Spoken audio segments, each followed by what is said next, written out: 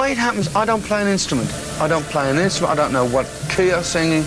I don't know what anything. It's like I think bubble gum, bubble, you know, and it's like it comes out my head, you know. I don't know where it comes from. I mean, people say, "Hey man, you're the Prince of Darkness and you worship Christ and the devil backwards and all this." I don't even think about it. I just get on with it, you know. Yes, sir. Welcome to Sabbath Bloody Podcast of a Madman. My name is Ryan. I'm going over the mountain here, drinking some silver bullets here. As we go to the next evolution of our Madman. You know, gotta have some silver bullets on hand just in case the werewolves appear. I know, I'm a fucking dork. Hope you're all doing well. It's Wednesday. Really the worst day of the week, right? Regardless of if you're working from home or not. Hopefully you can escape with me for the next half hour here and immerse yourself into a better decade than the fucking 20s have been so far. Back to the campy, carefree 80s, right? They didn't have to worry about any viruses back then, did they? Yeah, moving on. Are you having a good summer? I've got some vacation planned here, just some cottage country lakeside shit next week. Nothing outside of my safe zone for spreading and catching the disease, but don't worry about that, lads. But at least I'm able to break free a little. Hope you are too. And, don't worry about it. You'll be none the wiser when I release another episode next week. I'll record it ahead of time, so you won't even notice I'm away.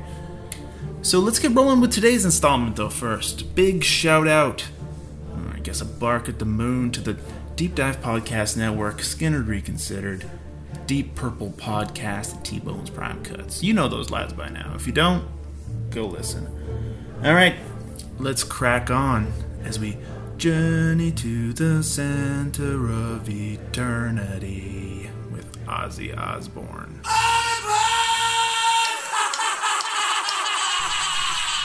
Before we get into 83 proper here, there were a couple of big things that happened at the tail end of 1982 that I purposely wanted to save for today. I mean, let's be honest, that episode was loaded enough with the death of Randy Rhoads and all the immediate fallout after that. So going back to late December of the previous year, during the last mini tour of the Speak of the Devil cycle, we had Brad Gillis and Pete Way both flying high with Ozzy, Ulrich, and Bridgewater. And at this time, Ozzy was already planning ahead for the next incarnation of the band. He had formed kind of a farm team of sorts, some understudies waiting behind the castle gate there, the diary stage set. Like literally, the stage was a fucking castle. And there were guitarists on the payroll standing back there waiting for their chance to get entrails tossed at them and Ozzy to come up and yank on their hair. Dream gig, right? Well, Pete Way was still filling in for Rudy Sarzo, jumping ship. Another Madman bassist was also being groomed to take over the slot once they returned to America. Mr. Don Costa. Now, both Costa and Pete Way were legit maniacs by the sounds of it. I mean, I've heard some stories, so Ozzy has a type in that bass slot for sure. I think it was Costa, or I might be mistaken here, it could have been Way even. But I've heard that one of them used to have a cheese grater on the back of his bass, and he'd pull like a WWF wrestler move and cut his knuckles up and bleed all over the bass for extra shock effect. Like no pussy Gene Simmons faking it here, like legit blood.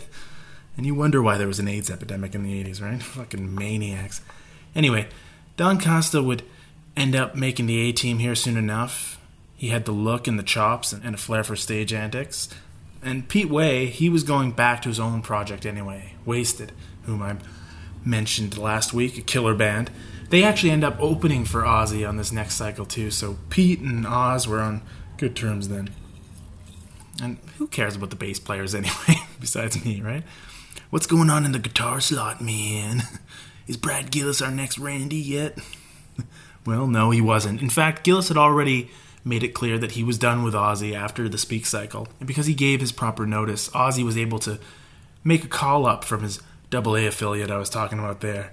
A guy they had been grooming on his side. And if you recall, from back in the day, on this age-old podcast of a Madman, A whole goddamn month ago, on the debut episode, we mentioned that Ozzy had a talent scout in the LA scene by the name of Dana Strum, a bassist that hooked him up with Randy Rhoads. So, of course, after that amazing draft pick, Ozzy naturally thinks, fuck it, let's give Dana another call, see who else he has on his radar.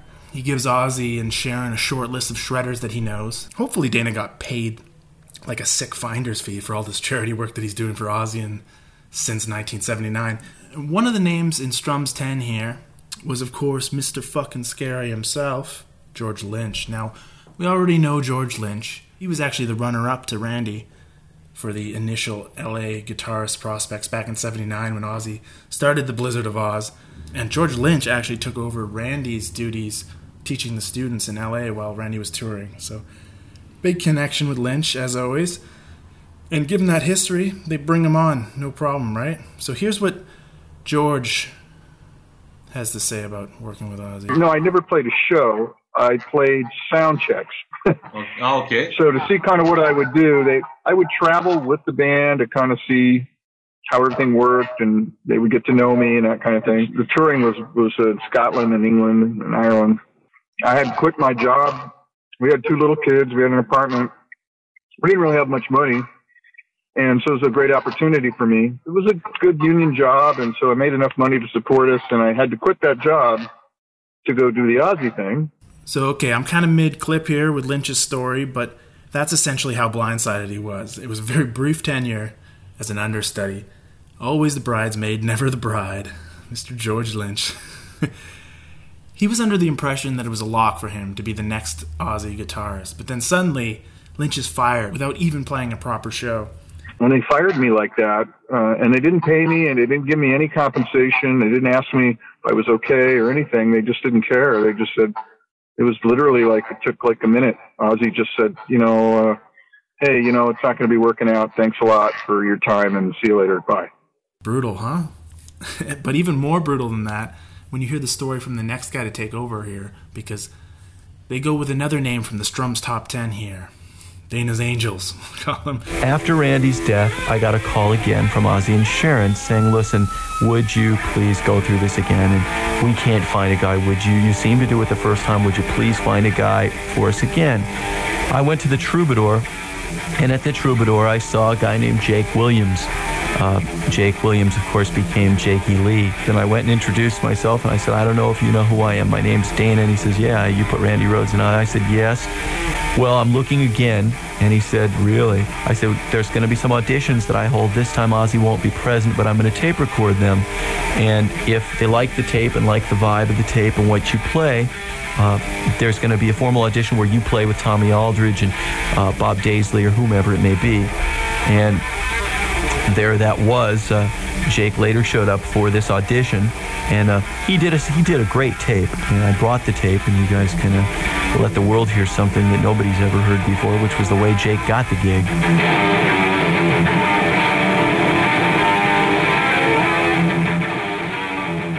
Perhaps my favorite Ozzy gunslinger of all time. That's my lane, though. I'm sticking to it. I know the cult of Randy Rhoads is collectively gasping at me saying that I like Jakey and Zach both better than Randy, but that's me. I'm a Jakey guy. I think there was 10 guitarists that Dana lined up. The 10 best in L.A., or the 10 best that might suit Ozzy anyway. Yeah, he had each of us come in, and it was very loose. It was, he took a Polaroid. There was your picture. And he'd say, okay, put a mic in front of the cab, say, play something fast. All right. Okay, play something ballad-like a slow ballad. And then now just play some whatever you want to play. And we had like maybe 5 minutes once it was condensed down to about 5 minutes of playing time. And he sent all of them to Ozzy, and I just did it because I really had nothing else to do. He sent the 10 of them, and he got Lynch. He picked Lynch first. But I guess there was just something that Ozzy wasn't absolutely thrilled about with him, and he wanted to try out 2 more guys, me and Mitch Perry, who was Mitch Brownstein at the time. And he had us come down to SIR, and we auditioned, and Yeah, it was out of the blue. I mean, I was sure I didn't have that gig. Wasn't even sure if I wanted it, but once I was offered it, I decided I did. So Jake E is given the spot with very little auditioning taking place. He just kind of has the fucking look from the get-go, so Sharon, I guess, fancies him and just gives him the gig. Ozzy has zero sex appeal at this point, so getting a young Jake in there, in her eyes, is a big upgrade, you know?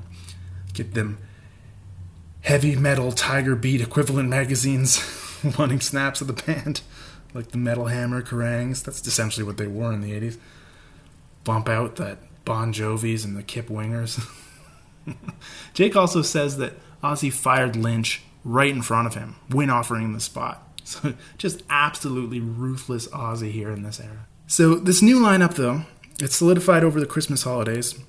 And January 12th, 1983, in Helsinki, Finland, the Jake E. Lee era begins. It's Ozzy, Jake E. Lee, Tommy Aurich, and the Dons, Costa and Ari.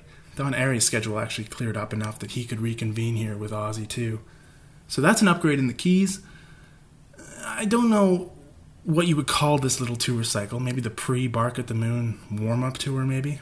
I guess it's technically still Speak of the Devil cycle, because they hadn't started recording the Bark at the Moon album at all. And the set list kind of stayed the same as it was with Gillis. We quickly get that Scandinavian Eastern Europe leg here to kick off things, which this might have actually been Lindsay Bridgewater's last cycle, if I'm not mistaken, so hell, we should probably give him a toast, right? Sure, why not? Though he's not on any of the Ozzy albums, as we found out. He's a big part of their live sound, so salute, Mr. Cambridge. I should be drinking fucking cognac or something, right? Something pretentious for him. But no, it's just good old-fashioned Coors Light today. Dad beers. Sometimes that's all you want, son.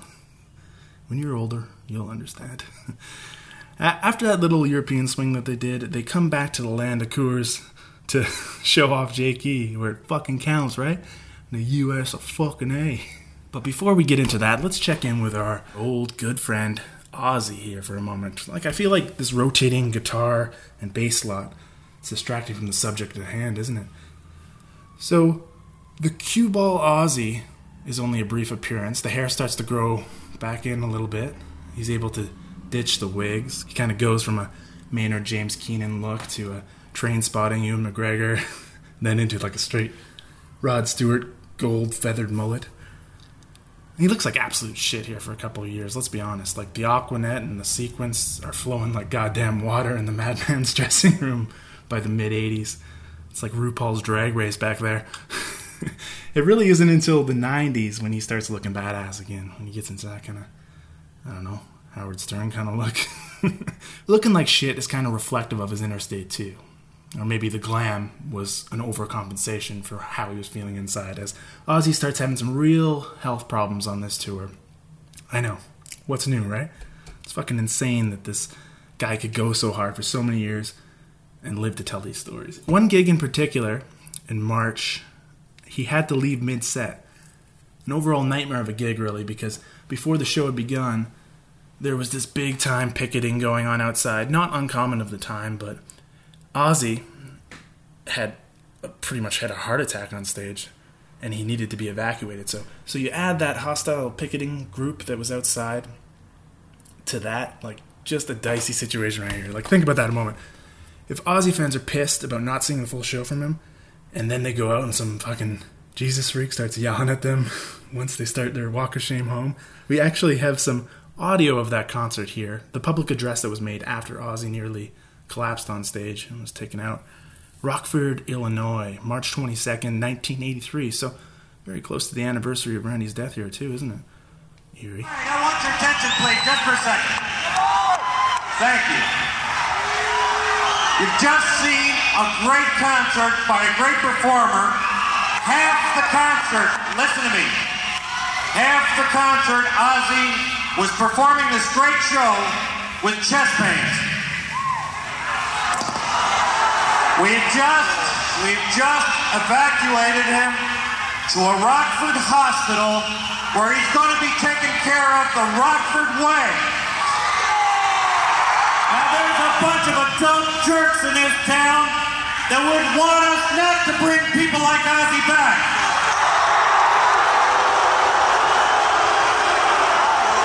And they're waiting for an incident to happen. You know what we're going to do? We're going to clap. We're going to keep the energy of this concert going, and we're not going to give them a cause for keeping entertainment like this in Rockford. That promoter is a fucking stud. I love the cheap pops that he's getting from the Rockford audience. Ozzy's going to be looked after in the hospital the Rockford, Illinois way. I found this clip hilarious anyway. Unfortunately, these kind of moments are becoming all too common for Ozzy. Collapsing on stage, the cancelled gigs. And there are some freak accidents, too, that caused cancellations during this tour later on. During the filming of the video for the Bark at the Moon single called So Tired, a shard of glass from a shattering mirror gimmick that they were filming got lodged in Osbourne's throat. And an inch further, they say it would have done a number on his vocal box. So, some scheduled concert dates were canceled because of that incident. But Ozzy makes a quick recovery, though. But it just adds to the overall frustration that he's having and the dips into his own addiction cycles. And he really takes it out on those around him.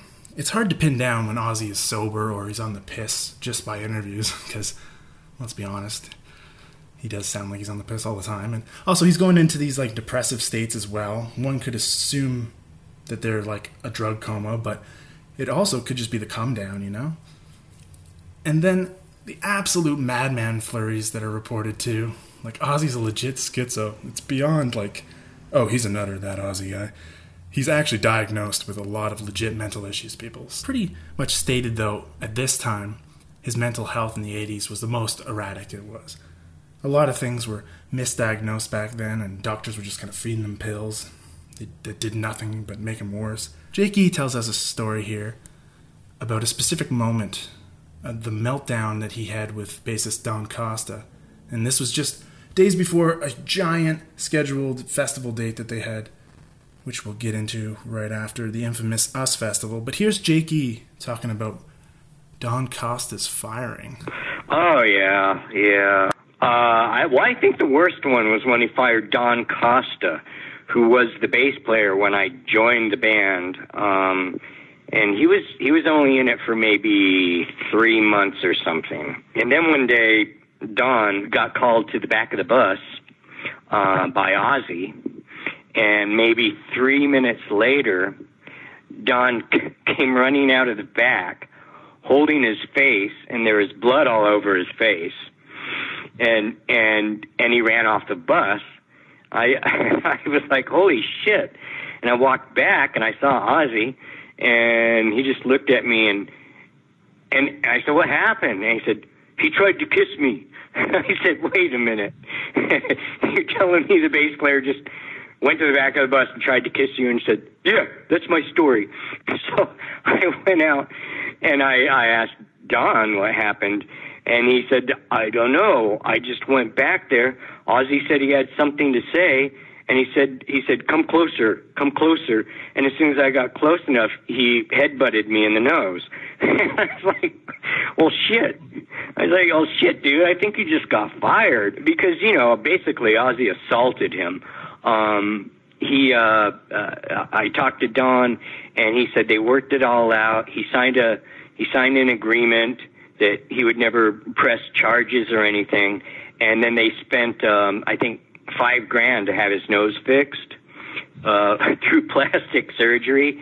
I said, okay, but you're not in the band anymore. And he said, no, I'm still in the band. I said, really? So you're going to play the US Festival? I said, yeah. They told me to show up, to go out to the US Festival. I was there, and I saw Bob Daisley there. And I was like, oh, and I walked up to him. I said, hi. My name's Jake. You're Bob Daisley. What's going on? And he said, oh, I'm playing bass for you now. I said, you are? I said, well, I don't think the other guy knows that. and so then I saw Don pulling up, and I ran out to him, and I said, hey, what are you doing? And he said, I showed up for the gig. And I said, I brought my family with me. They're all coming to see me play. I was like, oh, shit. And I wasn't going to tell them, so I said, okay. And I walked away. There you have it. Jakey actually has a couple of good first-hand Ozzy mood swing stories that I have queued up here. I'll save the other one that I have queued up for maybe next week. Jake's a fucking great interview, by the way. You should definitely check him out if he's ever on your favorite podcast or whatever. It's okay to laugh about these things because Ozzy did seek the help he needed, and I know that he's great inspiration for a lot of people to do the same. And by laughing at all these mad stories he had, I personally am not trying to be insensitive about mental health and all that. Just know that. Always keep your mental health in check, lads. I should probably be doing the same when I'm doing this fucking podcast, right? I'm going to be an absolute loon by the time I get to, like, Ozfest 2002. Anyway, let's stay in the calendar here. I'm totally sidetracked again. The US Festival. That's putting us into May of 1983. With Don Costa's dismissal there, his replacement, well, it was kind of straight up spoiled there in that Jakey clip. Yes, folks, the triumphant return of my favorite Ozzy.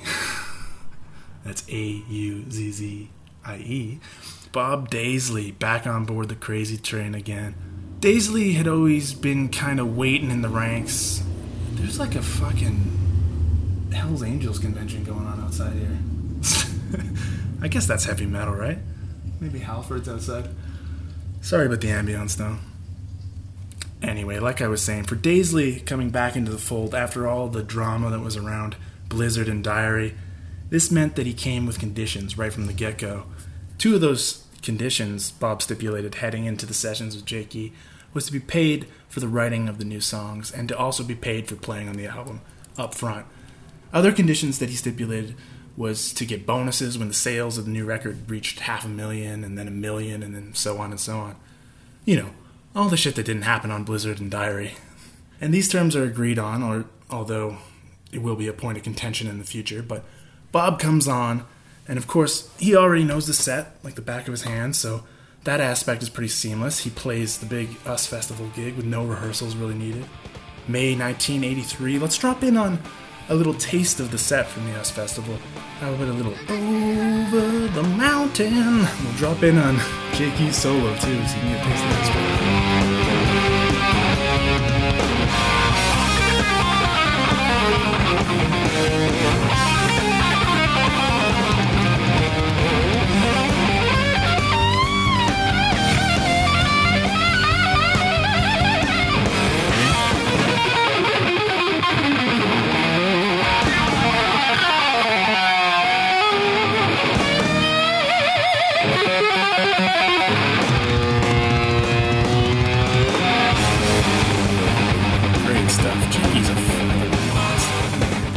Love his attack on the riffs, and his solo style is cool too. This same lineup after the festival then goes to New York and starts writing the next Ozzy offering. Bark at the Moon was the title that Ozzy came up with by most reports. He mentions it to the others. Both Jake and Bob kind of build off of that. And it sounds like Daisley really clicks with Jakey too. The only problem, which is nothing new in Ozzy's camp, was them getting credit for the songs after the fact.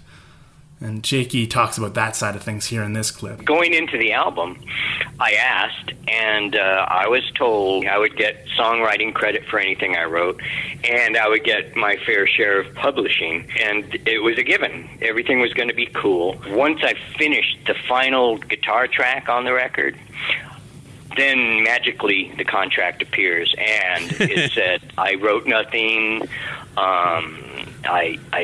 signing this contract means you can never say that you had anything to do with the writing, blah, blah, blah, blah, blah.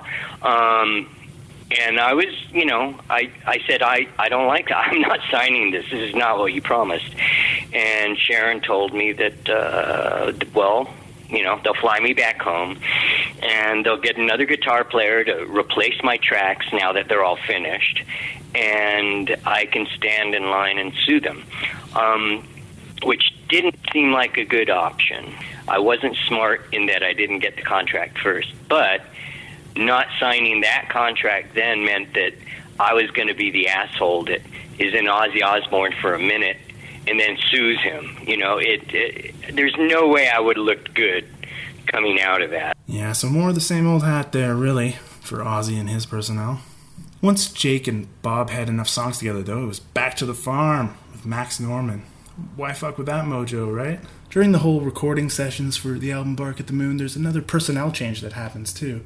Tommy Ulrich's interest seems to kind of waver in the Jakey era, and he ends up being the next one to leave the Ozzy camp, albeit temporarily, so we won't drink to the dead just yet, but Ulrich is out, and they quickly lined up a proven skins beater to come in and work with what they had.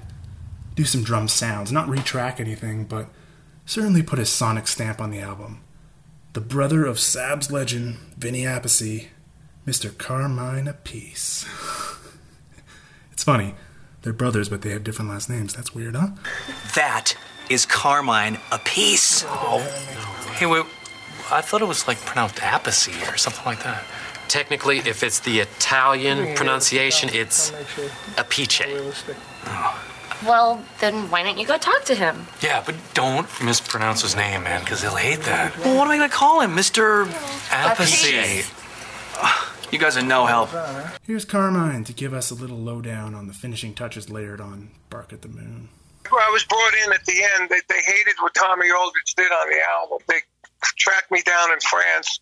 They asked me if I wanted to join the band. So I was in France. I went to London to meet with them, Ozzy and Sharon, and I played with the band. I said, yeah, I'd love to do it, and I'd love to get involved. And they said, look, we want you to finish the album in New York with Ozzy, and you can get an associate producer credit. And I went to New York, and with the engineer, Tony John Bon Jovi, who's John Bon Jovi's cousin, we worked on the album, and we did some drum experimenting, and to fix the drum sound and to make it better and try and get it more in time, and we finished the vocals with Ozzy. I hung out with Ozzy in the hotel, and Sharon left him in my care, which is unbelievable. And so that was my association. And then I did the first the European tour. I did 3 months over there doing that, and then I did 2 months in America. So I did the first 5 months of the tour, Bark at the Moon tour. Now again, if we're giving our own opinions, since I'm the only bloke in the room here, I'm not really into Carmine. Like, he seems a little less humble than his brother, who I fucking love. But Carmine's flavor is a little more, I don't know. I get that kind of pretentious drum clinic, fucking Mike Portney kind of sterile flavor from him and his playing. Not what I like in a drummer, but hey, I digress. Appice is cool. Just my taste here. So, after a full summer of recording, and then re-recording Bark, the official tour kicks off this year as well. As mentioned by Appice there, they do a European swing first, a couple months, and then it's over to the US. And the US swing is when the infamous pairing of Ozzy and Motley Crue happens, so we'll save that for next episode. Oh, and also, on December 9th, 1983, Bark at the Moon is officially released to the masses, so they sneak that into this year. That's all I got there, in the spreadsheet of doom anyway. You guys let me know if I missed anything that's noteworthy. I think we're keeping the show the right depth here, aren't we? Oh, I do have one note here that Amy Osbourne was born too, like Sharon and Ozzy's first kid, but I don't know if I want to really get into the family shit that much. Like, when we get into the Osbournes MTV era, like 2005-ish shit, those will be tricky episodes to keep my attention, because I don't really give a fuck what his brat kids are doing and stuff. We're deep diving the music, man. But we still have the glorious late 80s and 90s to plow through here first, so be sure to join me next week when we'll be covering the motley part of this Bark cycle. Oh, it's gonna be fun. Alright, so leave me a review on Apple Podcasts. Really, lads, please do that. That's what keeps this show alive, honestly. The higher it ranks, the more engagement I get, and the more inclined I am to keep this shit going. So help me out. Get in touch with me on the Twitter at Sabbath Bloody PC, and email me at sabbathbloodypodcast@gmail.com, because alright, I'll see you on the wild side. You want to know about my last name? Mm-hmm. Everybody wants to know about that. You know, it's Italian. It's from Italian descent. Appice is the way you say in Italy. Mm-hmm. But in America, you say Appice, like my brother Vinny. Yeah. When I was with Rod Stewart, we decided to say it one way, Carmine Appice, so it's Appice.